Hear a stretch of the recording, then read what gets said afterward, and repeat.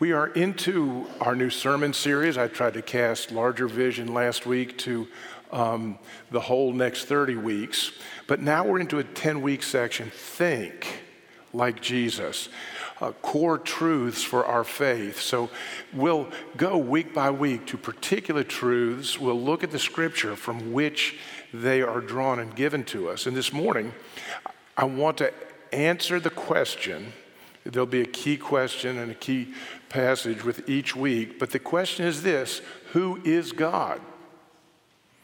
How do we know who God is? How do we identify who is God and who is God not?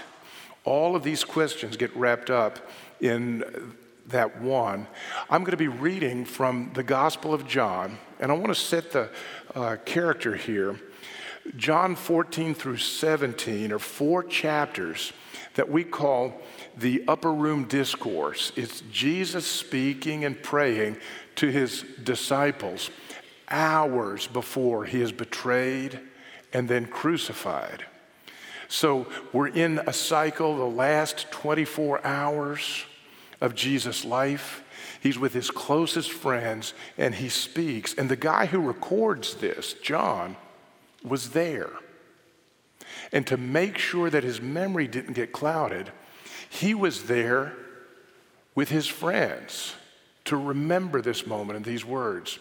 And to make sure, because these words are so important, to make sure that it stayed right on track, we'll read this morning that the Holy Spirit himself would call to memory and care for the recording of these words, that we might hear them and then pray for God to illumine from the pastor to your hearts and minds all that he would have to say for us. So this is from somebody who was there in John chapter 14, remembering the words of Jesus. Out of appreciation and reverence for that, I'll ask that as you're able, if you would stand.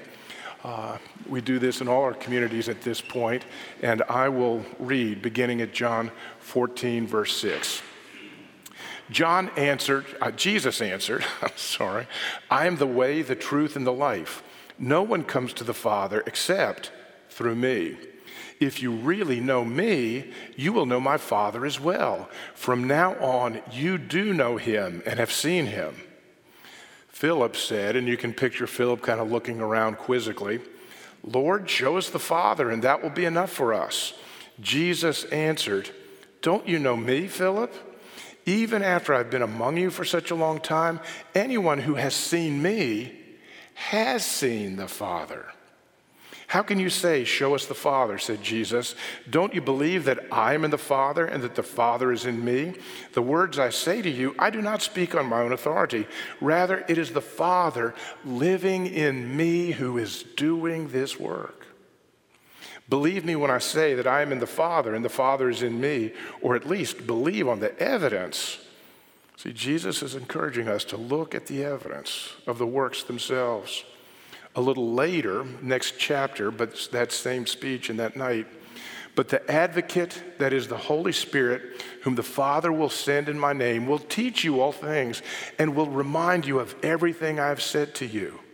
Again, a little later in the night, when the advocate comes, whom I will send to you from the Father, the Spirit of truth, who goes out from the Father, he will testify about me. Then a little later, we're into the next chapter, chapter 16. I have much more to say to you, more than you can now bear. But when he, that is the Spirit of truth, comes, he will guide you into all the truth. He will not speak on his own. He will speak only what he hears, and he will tell you what is yet to come. He will glorify me because it is from me that he will receive what he will make known to you. All that belongs to the Father is mine. And that is why I said the Spirit will receive me, what he will make known to you. The Spirit will receive from me what he will make known to you. This is the word of the Lord. Thanks be to God. Have a seat and let's take a moment and pray. Father, these are words at one level that a person wrote down and that people have preserved across centuries and that I will now try to open up and explain. And yet, because of the promise of Jesus and because of the real work of the Holy Spirit on planet Earth, we know that you were at work to illumine John's mind and his memory as he recorded, to bring the community, to clarify and sharpen, and then to preserve, so that now by your grace we can open this book and read. And again, by your promise and your activity, you will illumine our hearts and minds to receive more than we could ever figure out on our own. So we thank you that you have been at work, and we ask you to continue to be at work in this moment. Guard your people from my own confusion and silliness and brokenness. But in all things, help us to see and know Jesus more deeply. And we pray, Holy Spirit, that you would be at work in us to transform us, to metamorphosize us into that glorious image to which we have been rescued. We give you thanks and make our prayer in your name, Lord Jesus. And all of God's people said together, amen and amen.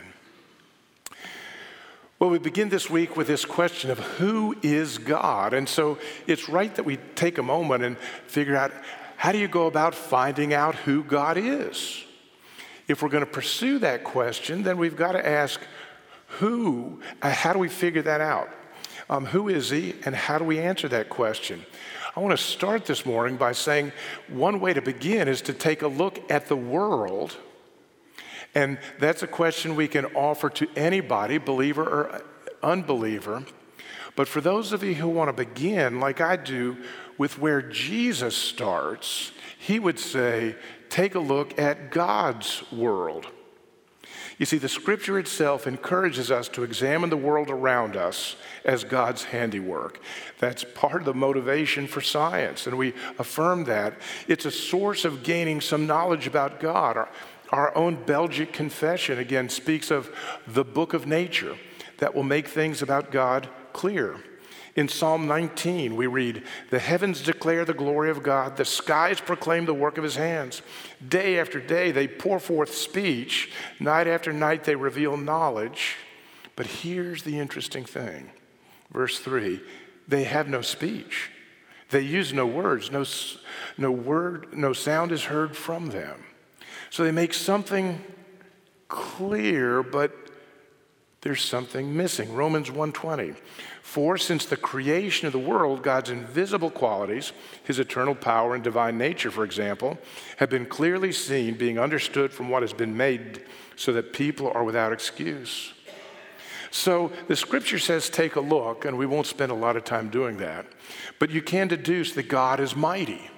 What an amazing creation we see. But we would never deduce that the God who is mighty would be willing to lay aside his glory and go to the cross for you and for me. Is he mighty? Yes. Would he be a savior? I'm not so sure. You see, friends, creation will give us part of the story, but not all. There are 3 roadblocks to knowing who God is if we just look at this world. I'll hit them quickly. The first is that our perception, our ability to perceive, to do science, if you will, is limited. God is bigger than my mind. My mind is smaller than God. So to limit myself to only what I can perceive and understand means I will have a limited view of reality and of God. But the problem's worse. You see, my perception is also tainted. Our perspective when we look at this world is going to be altered by pride or by fear or by self-centeredness. Social scientists will talk about confirmation bias. We're prone to only see what confirms my choice. You see, we come to the observation broken and tainted. And even more, even if none of that was true, God's world is damaged. We could examine the world accurately, but the world itself has been bent by our sin. Mary Lynn and I were talking over breakfast this morning, pondering the question, will there be mosquitoes in heaven? We both assume not, though there might be a chance that they will be there and doing something different than just bothering me. But you see, the world that we see and perceive and measure and examine has been tilted and is broken. Anytime we try to answer the question, who is God, using only our own ability to look at the world around us, we will come up short. In a word, we'll come to the wrong conclusions. So what shall we do? God has an answer, friends, and it's revelation. Not the book at the end of the Bible, but the process that we can know God. Why? Because God himself makes himself known to us. God's answer to these three roadblocks that I pointed out previously, the answer is not more degrees from more seminaries. I've got those. But God has made himself known to us. It's not joining the perfect denomination or church. I've been a part of a number of churches. I've led them. I've been a part of several denominations. Here's a secret that I'll say publicly. There's no such thing as a perfect denomination, church, or pastor. Just doesn't exist. We also won't begin to get a better sense or deal with the three roadblocks by running out people with honest questions. No, here's the truth, friends. God himself makes himself known to us. In Jeremiah 29:12 through 14, we read this. Then you will call on me and come and pray to me, and I will listen to you. You will seek me and find me when you seek me with all your heart. Here's the promise. I will be found by you. The promise is not you will be so bright that you will finally get the message. It's that when I see you bumping around in the dark, lost, I will be found by you. Friends, there is good news. God makes himself known to us. He is at work to make himself truly known, even if incompletely known. Let me give you 4 quick ways that Scripture teaches us that we see that happen. This is our hope. The first is this, that God himself acts in the story of others. By this, I'm referring specifically to the Hebrew Bible about God. That Bible is really about God. You know, sometimes we bring something to the Scripture, and so we miss its message. Here's an example. If you think of God, who is God, and you answer that in your heart like, well, he's a coach for helping me to live my best life now. If you think that's what God is, then you'll read the Bible as if it was an instruction book for getting what you want. If you think God is a performance judge holding you to his standard, then you will think obedience is what the Bible is about. But when you realize that God is making himself known, and as you know him on his terms, you'll begin to see what he's like and what he calls us to, and you'll see something very different than a performance coach or a judge. He speaks in the stories of others.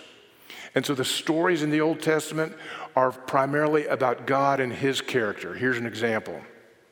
Abraham, we read in Genesis 15:6, believed God, and then it says God credited that to him as righteousness. So we learned that God will credit righteousness to people who believe. Abraham is not a model of what it means to be a good husband. Abraham is not a model of what it means to be a good person because he fell into sin many times. But we do learn something about God, that he would credit righteousness to those who believe. So God himself acts in the stories of others. God himself shows up, and by this I mean Jesus is God with a bod. Jesus is God in the flesh. We see a human being when we see Jesus in history. But this human being, unique of all, is both fully human and fully divine. God himself shows up. He doesn't only send a prophet. He shows up. Jesus presents himself this way. Those around him came to believe it. And the scripture from beginning to end points us towards that understanding. Jesus is more than a teacher. He's more than a prophet. He's more than a fully self-actualized human being. He's God in the flesh. Our Muslim and Jewish neighbors disagree with us on this. We need to be polite and civil, but we need to understand there's a different conclusion about who Jesus is. That Jesus as God himself is the clear message of the New Testament, and it helps us see that message all through the Old Testament. It's given to us by people who knew Jesus and listened to the words he spoke. Even more, a third thing, God himself continues with us in the person and work of the Holy Spirit. The indwelling in our own lives, the illuminating of our minds. God is as active today in his people as he has ever been. The question is not, will God illumine? The question is, will we follow and receive? Finally, I love how God shows up in relationship with others. And by this, I'm thinking the history of the community of God's people. Friday, I was in Indiana at a gathering of evangelical Presbyterian ministers, my denomination. And we talked about, in study groups, we talked about how Jesus is present through the power of the Holy Spirit in communion. And much of what we read and studied had been written centuries earlier. You see, God has placed us in the midst of a world movement of his grace that crosses cultures. And sometimes there are things I can learn from people long ago in history. Sometimes there are things that I can learn from people in a different culture in my own moment. Sometimes there are things that I can learn through people I'm accountable to in a congregation. But we learn and we see, and he makes himself known in the course of relationship. That's because he is the God who is relationship. This is a moment where, had I hours, I would begin to dig in and unpack the historic biblical doctrine of the Trinity. I think it's critical to know. And I've put in the celebration inform that went out Thursday night some links. You can see a 2-minute video, a 3-minute video. Watch 2 minutes of that teaching and then ponder it for 10. It's good that we know that, but here's all I want to do in this moment. After all, the Lions play the 1 o'clock game, so I don't want to keep you for several hours. That was a joke, friends. That's about as good as I get today. It's been a tough week. All I want you to see today is that everything we read in John today, the words of Jesus, that lays out all that we need to know about the triune God. Go back and meditate through these scriptures. Jesus says, I am the only way to the Father, chapter 14, verse 6. See, there's something unique about Jesus and the Father there. If you have seen me, you have seen the Father. That's John 14:9. Look at that connection. It is the Father living in me who is doing his work. John 14:10. The Spirit sent by the Father in the name of Jesus will remind and teach. Why is that? Because they are together, expressive, separate people, same Godhead. The Spirit will speak only what he hears, chapter 16, verse 13. Friends, the triune nature of the one true God is present all through the scripture, Genesis to Revelation. The Believe book for this week, chapter 1, incorporates a number of those biblical texts. I want you to see that right there in John, the upper room conversation, he lays out everything from his mouth that we need to know about the triune God. I want to give it to you in 3 key terms. United. The Father, the Son, and the Spirit are united in purpose. They're equal in status and value. The Father is not greater than the Son, and the Spirit not less than the Father. They are equal, and they are distinct. The Father will give the Spirit, who will speak the words of Jesus, united, equal, and distinct. Now, it's become popular of late to tell people that the doctrine of the Trinity is something foisted onto believers centuries after Jesus, that to know Jesus, you don't have to know the Trinity. I beg to differ. Listen to what Jesus says in the upper room, and everything that's incorporated several centuries later in the doctrine of the Trinity is right there. Yes, I hear people say that the Bible and Jesus do not teach the doctrine of Trinity, that it's just people in power oppressing others with a different perspective by imposing this foreign doctrine on them. No, don't believe it. In my study and reflection, nothing could be further from the truth or more self-serving.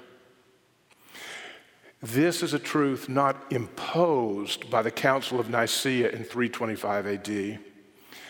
I prefer to see it as it took 3 centuries of prayer, discussion, articulation to finally set down in a distinct, focused doctrine what they had met and heard from Jesus. Took 3 centuries to get that far and articulate it. So I'm not thinking I can make it clear to you in 30 minutes. But it grew out of and it expresses what Jesus said to them. Another picture I often think of, you know, we have one God, 3 persons. It's not unlike one family, a family unit with multiple persons. They are one, but they're equal. They're united in a healthy family, and they're distinct. See, this brings us to this key point, friends. Jesus is the lens for understanding God. To understand the Trinity, I want to start with the words of Jesus and see how Jesus answered the question, who is God? And that's how we get to the Trinity. Jesus is the way to understand. Remember, I talked about how if you think of God as a performance coach for living your best life now, you'll see the Bible as an instruction book for getting what you want. When you see the Bible as the revelation, God giving us an understanding of who he is, you'll begin to grasp that God is bigger than my ability to conceive. One substance, 3 persons, one Godhead, 3 equal, distinct, united. It's the way to look at God's actions and his attributes. His actions, take the Exodus event. You see that in light of a God who rescues. His attributes, take justice. As Jesus is just, he's the one who shows us when he disrupts the unfair business practices of the money changers. That's what justice looks like. Jesus is the lens to understand God. I want to close with a reflection on why this is so important and why this matters. And I'll tell you a story. This is a family that I ministered to in another time and a place. You do not know them. You could not chase them down. I can protect their confidence. But a husband approached me, and he was fairly irate. He was bothered by the problems of his children, as well as his wife, who would not impose his desires upon his children. And I remember, now again, I'd spent time, years really, with the children, with the husband, with the wife, knew them. These were people I had a deep relationship with. They would all claim to be believers. And I remember this husband looking at me and saying, you know, God is Father, Son, and Holy Spirit. And he's made an order for the family, the husband, the wife, and the children. And just like God tells the son what to go do, I've been telling my wife what to go do, and she won't do it. And you know what I told him? I repented of the first several things, so that I could get to the point where I'd said, you know, because you misunderstand God, you misunderstand yourself. What he had powerfully articulated is a historic heresy called subordinationism. The Father and Son and Holy Spirit don't live in a hierarchy. They are co-equal, co-eternal. See, what he needed to do, not that he followed my counsel, was to repent of a false understanding of God and begin to see in his wife a mystical one flesh union that the two might be distinct and equal, but also united in caring for their children. A misunderstanding about God, the heresy of subordinationism, led to a misunderstanding about what his life was meant to be. He was not king of his household. He was a deeply loved, fully adopted child of the great Creator King, called to live out the gospel. And that misunderstanding had real life consequences: tension in the marriage, broken relationship with kids, eventually marriage and family completely melting down. Misunderstand God, you'll misunderstand what it means to be a human being. That misunderstanding will bring heartache to your life. Final thought. I want to tell you something, friends. There is only one true God. And we need to get that right, because it has consequences, just like I laid out. Here's the next thing I'd say. I myself do not know or completely understand that one true God. The knowledge I have of God for all my degrees and all my experience and all my study and all my prayers is less than he is. He's bigger than me. I do not fully comprehend him. On a good day, I've got a pretty reasonable working approximation, is my hope. But that one true God has entered into the world so he might be a part of what I live in and what you live in. And by his grace, he's invited you and me to know him. Maybe not completely, but truly. By his grace, he's leading me to a growing relationship with him. He invites you. He's leading you to that same thing. It includes a growing knowledge, a growing understanding, a growing application of that knowledge, but it's day by day by day, his good work to meet us, to shape us, and to bear his fruit in us. I invite you to that. A real God in real time and space to make a real difference. Let me pray for you. Oh Lord, our God and Father, we thank you that you've loved us, and you've loved us so much that you would enter in to this broken world. And where we have broken it and where it has broken us, by your marvelous grace, you have entered in and called us to yourself. In the context of that relationship, you're teaching us, you're informing us. We learn to live in community more faithfully with you. So thank you for your presence. Thank you that you were at work to illuminate and to call to memory and to fill us with a hope. And I thank you that you have promised to meet us here at this table. The world sees simple things. We hear the voice of a magnificent God beyond our ability to conceive, but who would condescend to speak into human language. Come to me. We give you thanks and pray in the mighty name of Jesus. And all of God's people sit together. Amen.